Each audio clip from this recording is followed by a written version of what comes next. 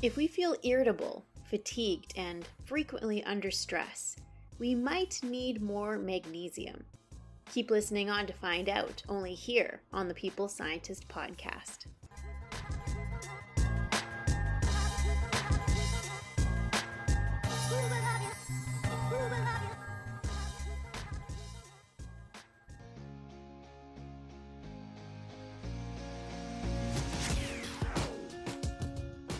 You are listening to The People Scientist, the podcast dedicated to helping us optimize our health with the latest scientific findings on neuroscience, physiology, and nutrition.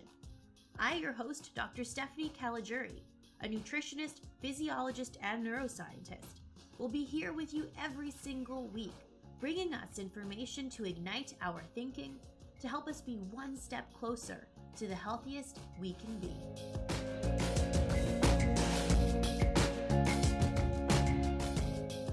Hello, my People Scientist Army, and welcome back to the People Scientist podcast for episode 122, where I aim to arm us with some scientific evidence so that we can all become a little bit smarter and a little bit healthier with every episode. I hope that you listening right now, I hope that you are doing well today. Thank you for bringing me into your day.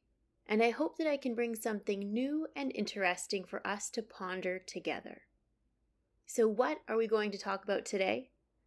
Well, I came across a really interesting review article published by Pickering and colleagues in the journal Nutrients in 2020 about how in times of stress, magnesium becomes even more important in order to combat that stress response. But over time, stress may lead to a magnesium deficiency, and this makes it harder for our brain and our body to cope with the stress. So today we are going to talk about the importance of magnesium in coping with stress and our mental and physical health. But before we jump into today's topic, let's start off with that fun foregone fact segment.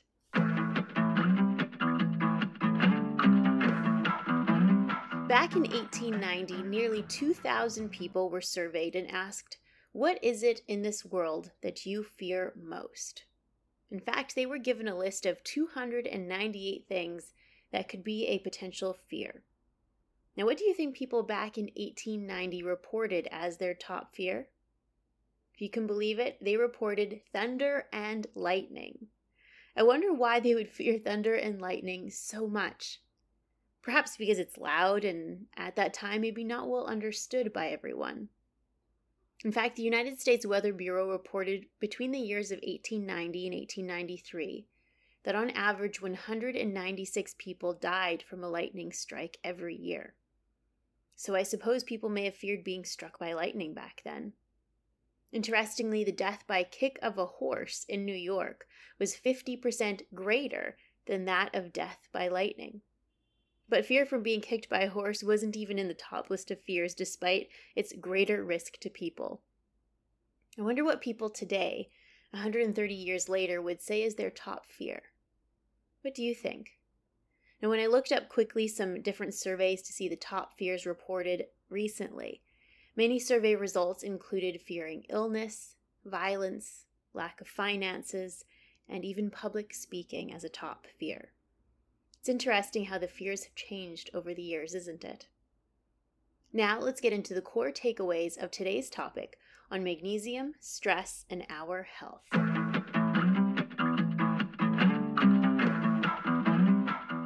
Scientists believe that a stress, whether that be a psychological stress like a demanding job or a demanding schedule, or a physical stress like reducing calories and intense exercise, that these stressors may increase our need for magnesium. That is because magnesium helps to counteract this stress response. Now, I like to think of magnesium as the mediator in a conflict between two people. The mediator is aiming to bring about a compromise and balance.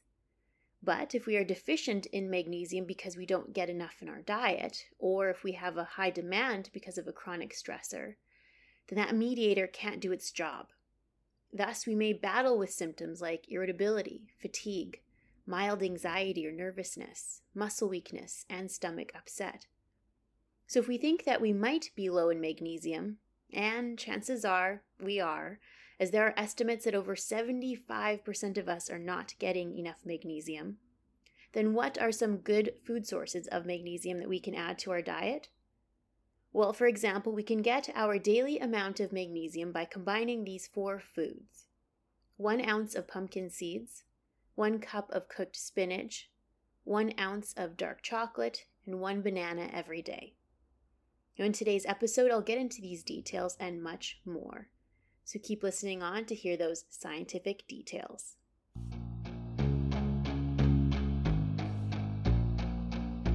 Magnesium is a mineral that we must obtain from our diet regularly in order to ensure a balance within our physiology and to promote and maintain overall health. Schwalfenberg in the journal Scientifica in 2017 wrote a review on the importance of magnesium for our health. Now, magnesium is the 4th most common mineral in the human body after calcium, sodium, and potassium.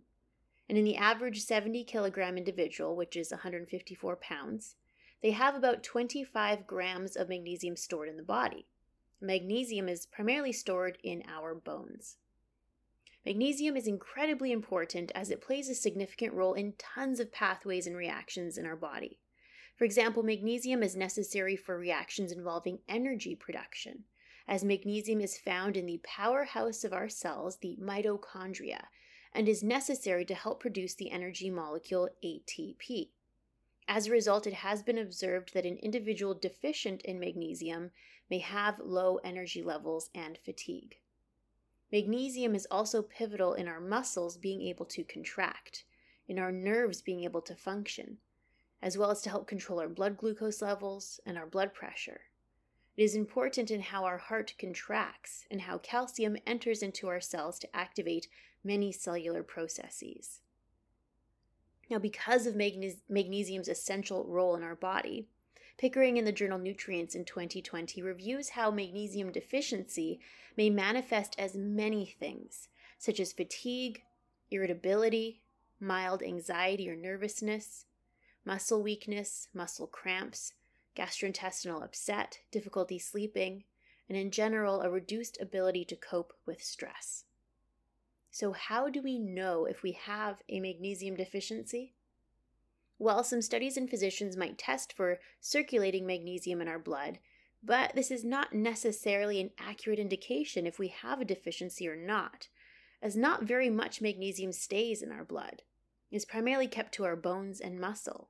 For example, someone may have a normal magnesium blood level, but the magnesium in their cells or in their mitochondria may be below normal.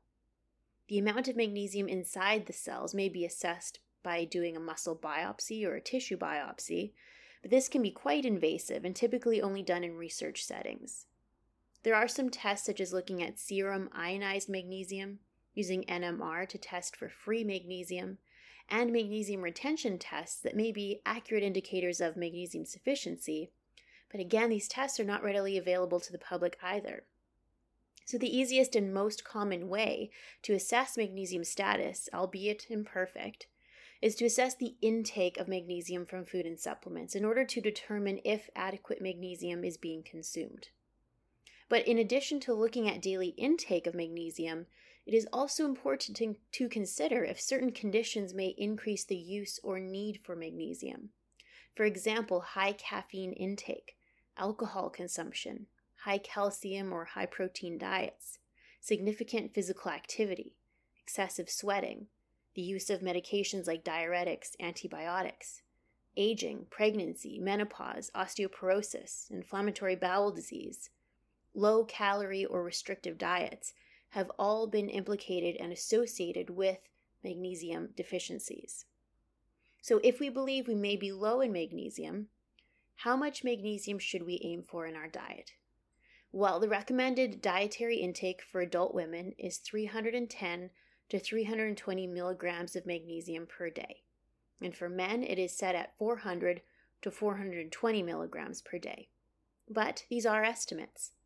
Based on the importance of magnesium in energy production, it can be hypothesized that those expending a lot of energy, like athletes, might require higher levels of magnesium. Also, magnesium may be lost in our sweat as well, so excessive sweating may also increase the requirement for magnesium.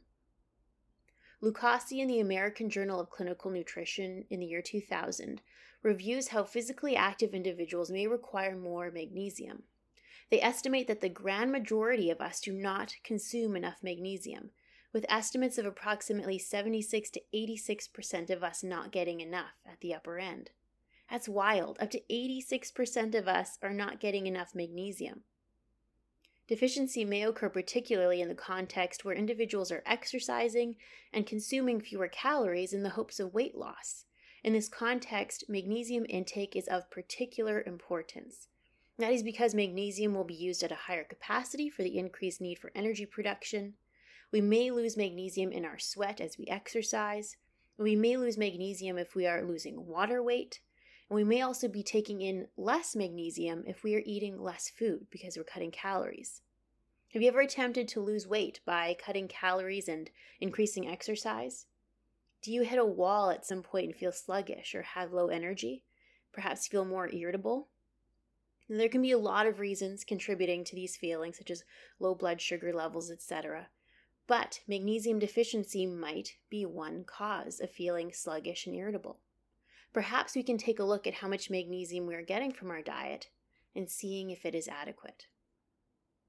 The paper that really piqued my interest in this topic was that review by Pickering in the journal Nutrients in 2020. Now, they wrote a review on how stress, psychological or physical stressors, may induce magnesium loss and magnesium deficiency. And that deficiency may make it harder for our body to be able to cope with stress. Now, that is quite the vicious cycle, isn't it?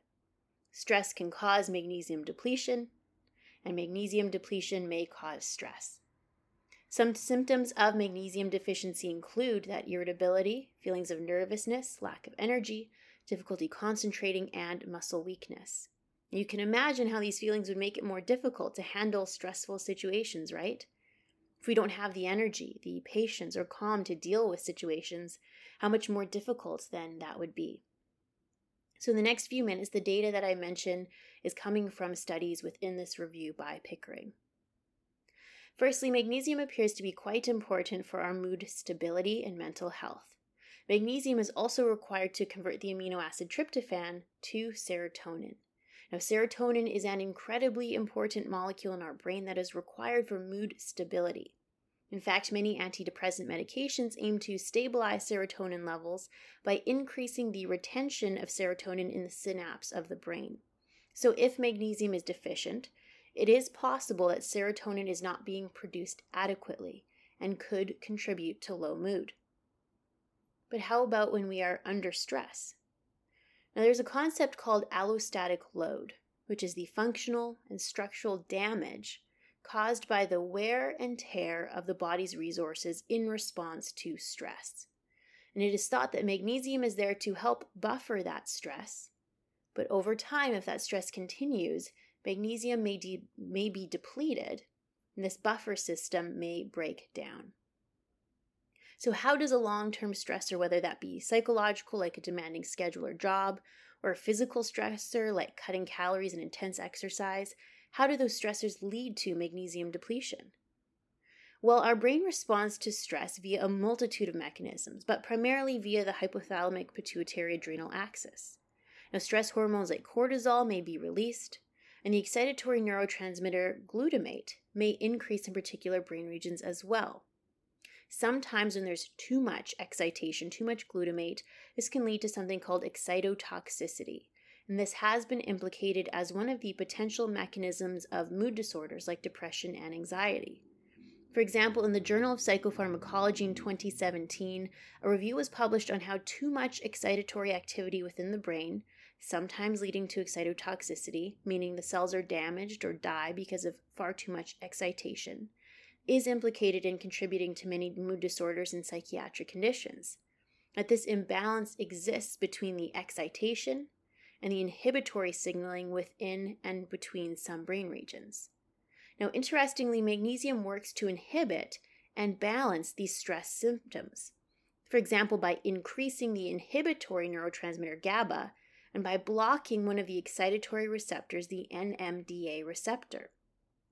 Now, the NMDA receptor is of great interest as it perpetuates excitation in the brain. We need activity and excitatory activity in the brain in order for our brain to work. However, there are conditions in which there is just too much excitation in some brain regions, like that excitotoxicity or hyperexcitability I talked about. For example, we see too much excitation in the brain in the context of alcohol withdrawal, in epilepsy, and in some individuals living with depression, anxiety, or insomnia. So if we can block this NMDA receptor, it is possible that this excess excitatory transmission may be reduced. In fact, recent research on ketamine as a new potential antidepressant treatment seems to also increase magnesium inside the cell and is postulated as one of the mechanisms by which ketamine may improve mood in individuals battling with depression.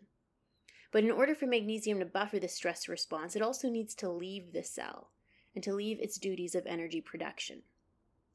So let me give an analogy to help explain the role of magnesium in buffering this stress response. Magnesium is like the mediator in a conflict. Magnesium tries to create a compromise, a balance between the two opposing parties. I guess it's trying to balance the excitation and inhibition in our brain.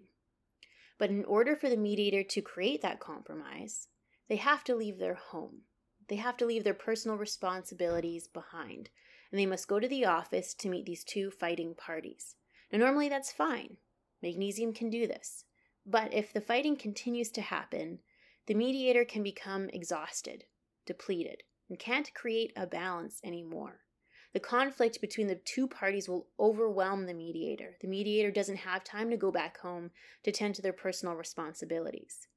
This is what can happen when we have a long-term stress on our mind or long-term stress on our body. Magnesium tries to establish a balance. It leaves the cell and tries to inhibit the stress response in the extracellular space, but if it is too busy and can't get back to the cell, then it can't make energy. It can't do its usual job. Magnesium can only do so if we keep getting enough magnesium in our diet.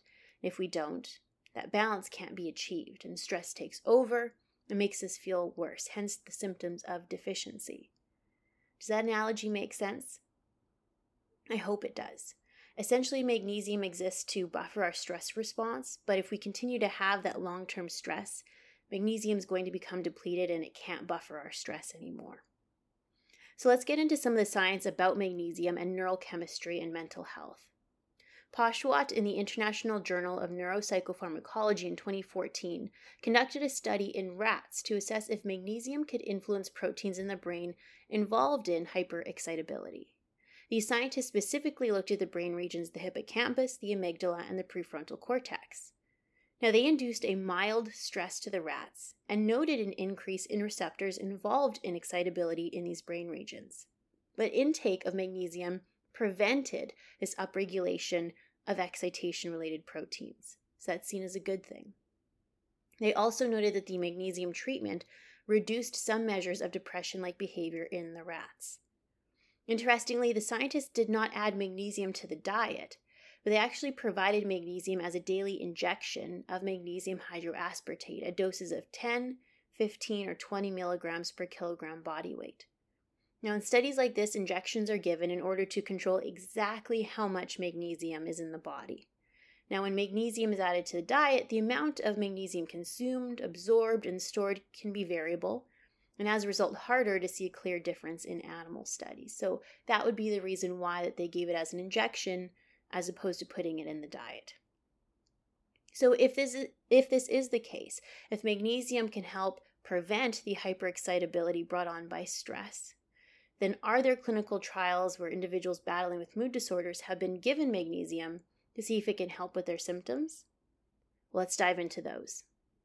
Boturin in the journal Nutrients in 2020 wrote a systematic review that included a multitude of clinical trials examining the link between magnesium and mental wellness. They noted associations of magnesium status, magnesium intake, and measures of anxiety and depression symptoms. That the greater or more adequate the magnesium intake, the better the mental health scores. They also noted that antidepressants seem to be associated with higher magnesium levels, and hypothesized that one of the mechanisms by which the antidepressants may exert their benefit on mood may be due to an increase in magnesium bioavailability. Phelan in the British Journal of Psychiatry conducted a meta-analysis where they pulled together several different clinical trials that aimed to see if magnesium supplementation could improve symptoms of depression. They included 58 different trials that included a total of over 45,000 people. So, what did the scientists find? Well, firstly, the scientists found that if patients ate a diet rich in magnesium, that the risk of having depression was lower versus people consuming a lower magnesium diet. But we need to keep in mind this is an association, not necessarily telling us that magnesium prevents depression. It is possible that it does, but it may also just mean that people without depression may eat a more nutritious diet, or that there are other factors involved. For example, in episode 7 and episode 25, I go into the details of overall the associations of diet with mental health and wellness, if you want to go back and listen to episode 7 or 25. The scientists also looked at magnesium blood levels in relation to risk of depression. But remember how I mentioned earlier, blood magnesium is not necessarily a good indicator of magnesium status, as magnesium is mostly in our bones and muscle. So this isn't a great assessment to make.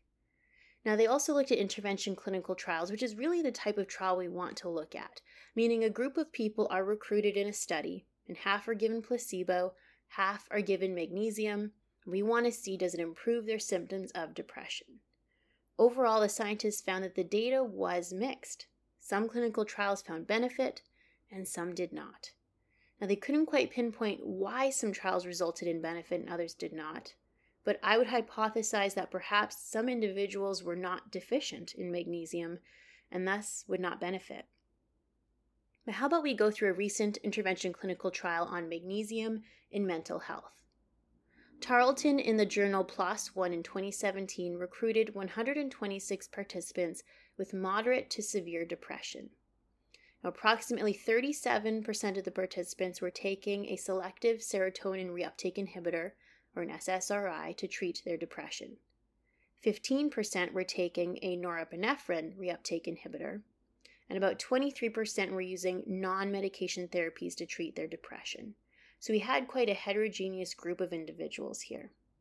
Half were in the control delayed group, meaning that they were observed for a control period without magnesium supplements, and that served as the control comparator, but then they received magnesium supplements later on.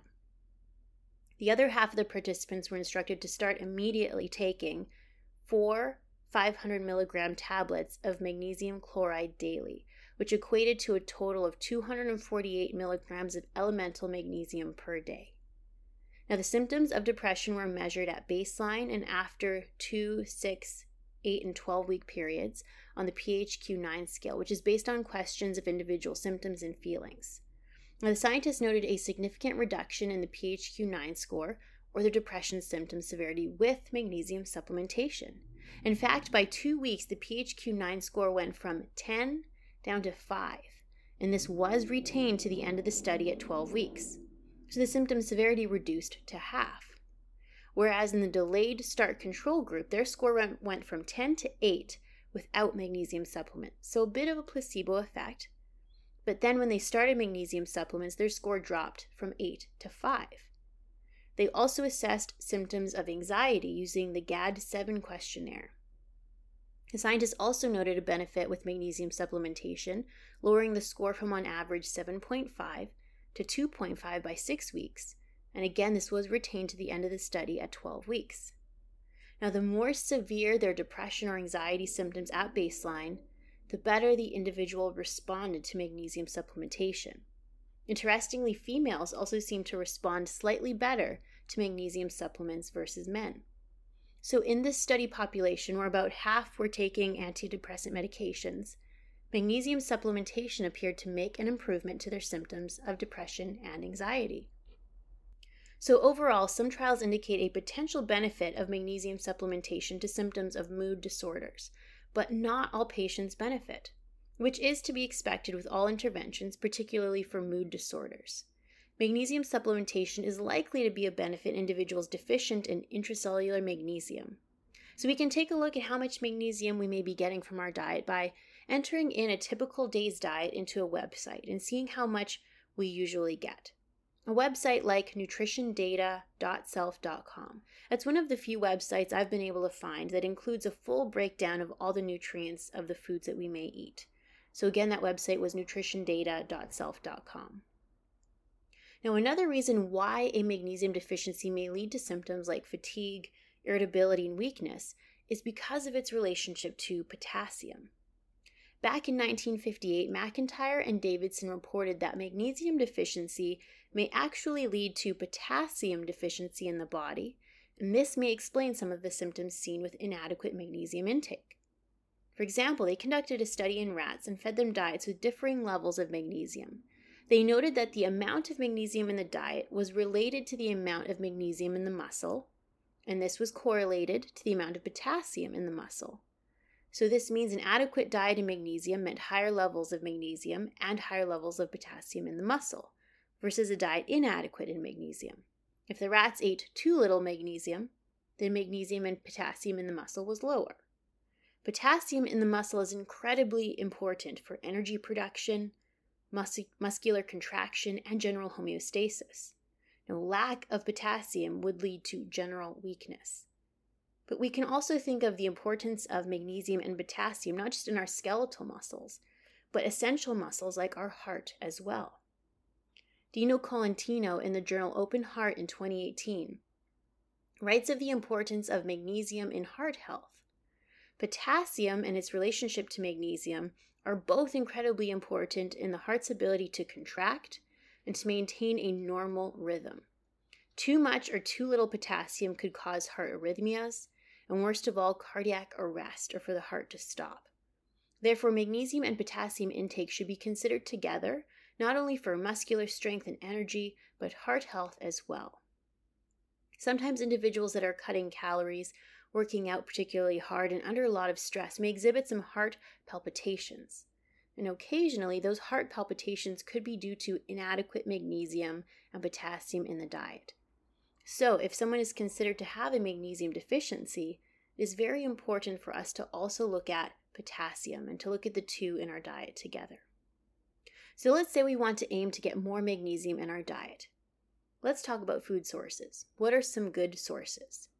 For example, dark chocolate. That's a delicious source. 1 ounce of dark chocolate can give 64 milligrams, or about 16% of the recommended dietary intake. A whole avocado gives 58 milligrams, or 15% of the required intake. Nuts such as almonds, cashews, and Brazil nuts are great sources, where 1 ounce of almonds, for example, gives 20% of the requirement. Lentils, chickpeas, and beans are a good source. For example, 1 cup of cooked black beans gives 30% of the requirement. Seeds like pumpkin seeds, flaxseed, and chia seeds are a good source. 1 ounce of pumpkin seeds gives 37%, so pumpkin seeds are a really good source. 1 cup of cooked spinach gives 39%, so in general, green leafy vegetables are a good source too. And things like bananas, whole grains, fatty fish like salmon, and in general, leafy greens are all good sources. But let me give an example of what we could eat in one day to reach our goal for magnesium. If we ate these 4 foods, 1 ounce of pumpkin seeds, 1 ounce of dark chocolate, 1 cup of cooked spinach, and a banana, that would have us reach our goal for magnesium. Now, how about supplements? Now, a few studies have shown that soluble preparations are generally well absorbed, and that forms like magnesium aspartate, citrate, lactate, and chloride have superior bioavailability compared to magnesium oxide and sulfate. But a side effect of magnesium supplementation has been noted, such as diarrhea and stomach upset. Now, it is suggested in general to obtain magnesium from the diet because these foods rich in magnesium also have many other healthful nutrients that are important to be in balance with magnesium, like potassium. And I have seen some electrolyte powders that you can mix in water, and a lot of the times they contain both potassium and magnesium. Now, these might be beneficial for some, particularly individuals that are having difficulty consuming enough food, like elderly individuals or individuals with stomach upset. But as always, please seek the advice of your physician or dietitian. As for example, an individual with kidney insufficiency or kidney failure needs to be very careful with limiting their potassium intake. So please always check with your physician first. So that is a wrap, my people scientist army. Some scientific evidence on magnesium, stress, and our mental health. Magnesium is an incredibly important mineral in the context of our energy levels, our homeostasis, our muscle contractions, our heart functioning, and our ability to cope with stress. Physical and psychological stressors may increase the demand for magnesium and increase our risk of becoming deficient. Things like reducing calories, intense exercise, excessive sweating, medications like diuretics, lack of sleep, demanding schedules. These may increase the chances of a deficiency in magnesium because of the need for magnesium to buffer those stress responses. This magnesium deficiency may lead to symptoms like irritability, fatigue, weakness, gastrointestinal upset, and a reduced ability to handle and cope with stress. So if we believe that we might be deficient in magnesium, we can add some good sources like dark chocolate, pumpkin seeds, beans, lentils, whole grains, fatty fish, avocados, bananas, leafy greens, flax seeds, almonds, and cashews. Now, I hope that this information was empowering for you. If you feel like you've had a reduced ability to handle stress, something as simple as a magnesium deficiency might just be a large contributor to that. So I hope that this information was interesting and useful for you, for your friends, and for your family. If this episode helps even just one of you listening, then I am a happy girl. Thank you for giving me the opportunity to be a part of your day today. Please feel free to leave me a comment, a like, tell a friend about the podcast. You can even buy me a coffee to say thanks for the episode. If you want to see some of the papers I mention in each episode, then make sure to follow me on social media. My handles are in the description box to this episode. I use Instagram the most if you by chance have the choice among the platforms. I hope you all have a wonderful 2 weeks, and I look forward to meeting you back here for episode 123. Bye for now. I am a scientist simply sharing scientific evidence. Some of the clinical interventions I discuss are not appropriate for everyone. Before making any changes to your diet or lifestyle, please do consult the advice of your physician or dietitian. My opinions expressed here do not necessarily reflect those of Mount Sinai Hospital and its affiliates.